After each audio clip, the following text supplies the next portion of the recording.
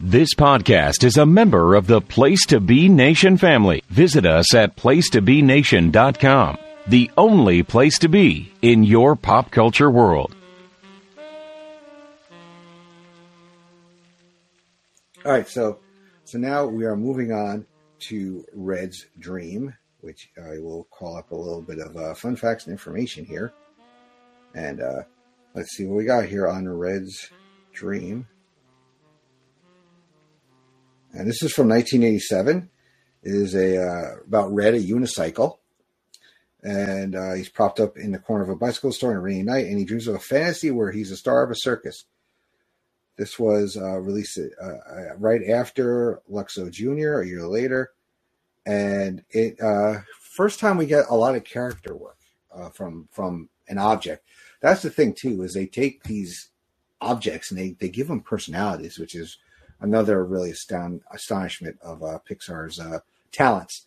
So here we go. We're going to start off with Red's Dream. All right. So Luxo Jr. has not become the mascot yet. Pixar, the logo is kind of like a little similar. I like the now they're experimenting with weather, which is always a thing. Still same, I guess, was Toy Story. There are some other shorts, I think, before Toy Story, so we'll see as we go. But look at what they're doing here now. We got reflections, we have water, we have weather. They're really up in their game, so to speak. You kind of see the depth of field here. Again, big Disney nerd. I love the multiplane camera, so. I don't know if it's used in computer animation as much, but I just love talking about that thing. Have you ever tried to ride a unicycle? I think I've tried and failed every time. I don't think I've gone more than a foot or two. So you could definitely see, still not there yet with human features, but getting there a little bit more. It's not like a round. You kind of see the mouth and everything. Juggling, I'm okay. I can only do it for a little bit, not very long. My unicycle's got a personality of its own. I don't know. Hopefully nobody watches this has a clown phobia. I know some people do. I don't, but I know my daughter doesn't like them.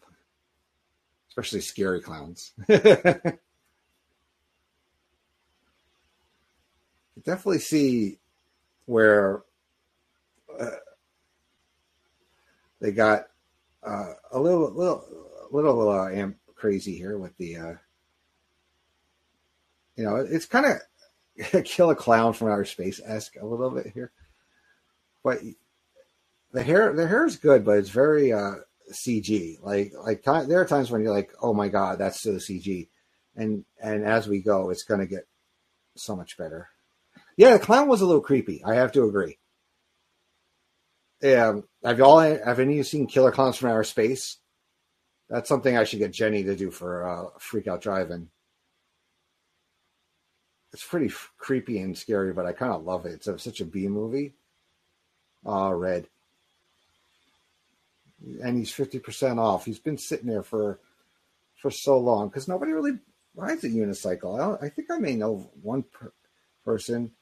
The Bohig, yeah. Mm-hmm.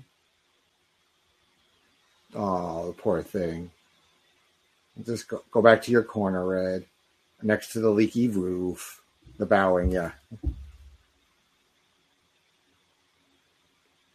see the little pump right there? Aw. It's like he's being punished, like a little kid, go sit in the corner. E-Ben's bike. A lot of these times when you see names and stuff, there are always references to people who are involved in Pixar. And I see E-Ben Otsby, that was who the bike store was named after. Yeah, so many talented people. This must have been some place to be in the early days. As I talked about a lot of that in Toy Story, though.